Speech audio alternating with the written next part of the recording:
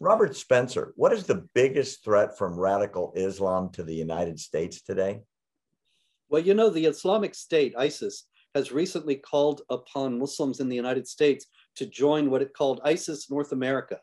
And it looks as if they're going to be stepping up lone wolf attacks in the United States, that is, attacks by individuals, not by groups, and not large spectacular attacks, but the sort of thing that we see in Europe quite often, particularly in France and Germany,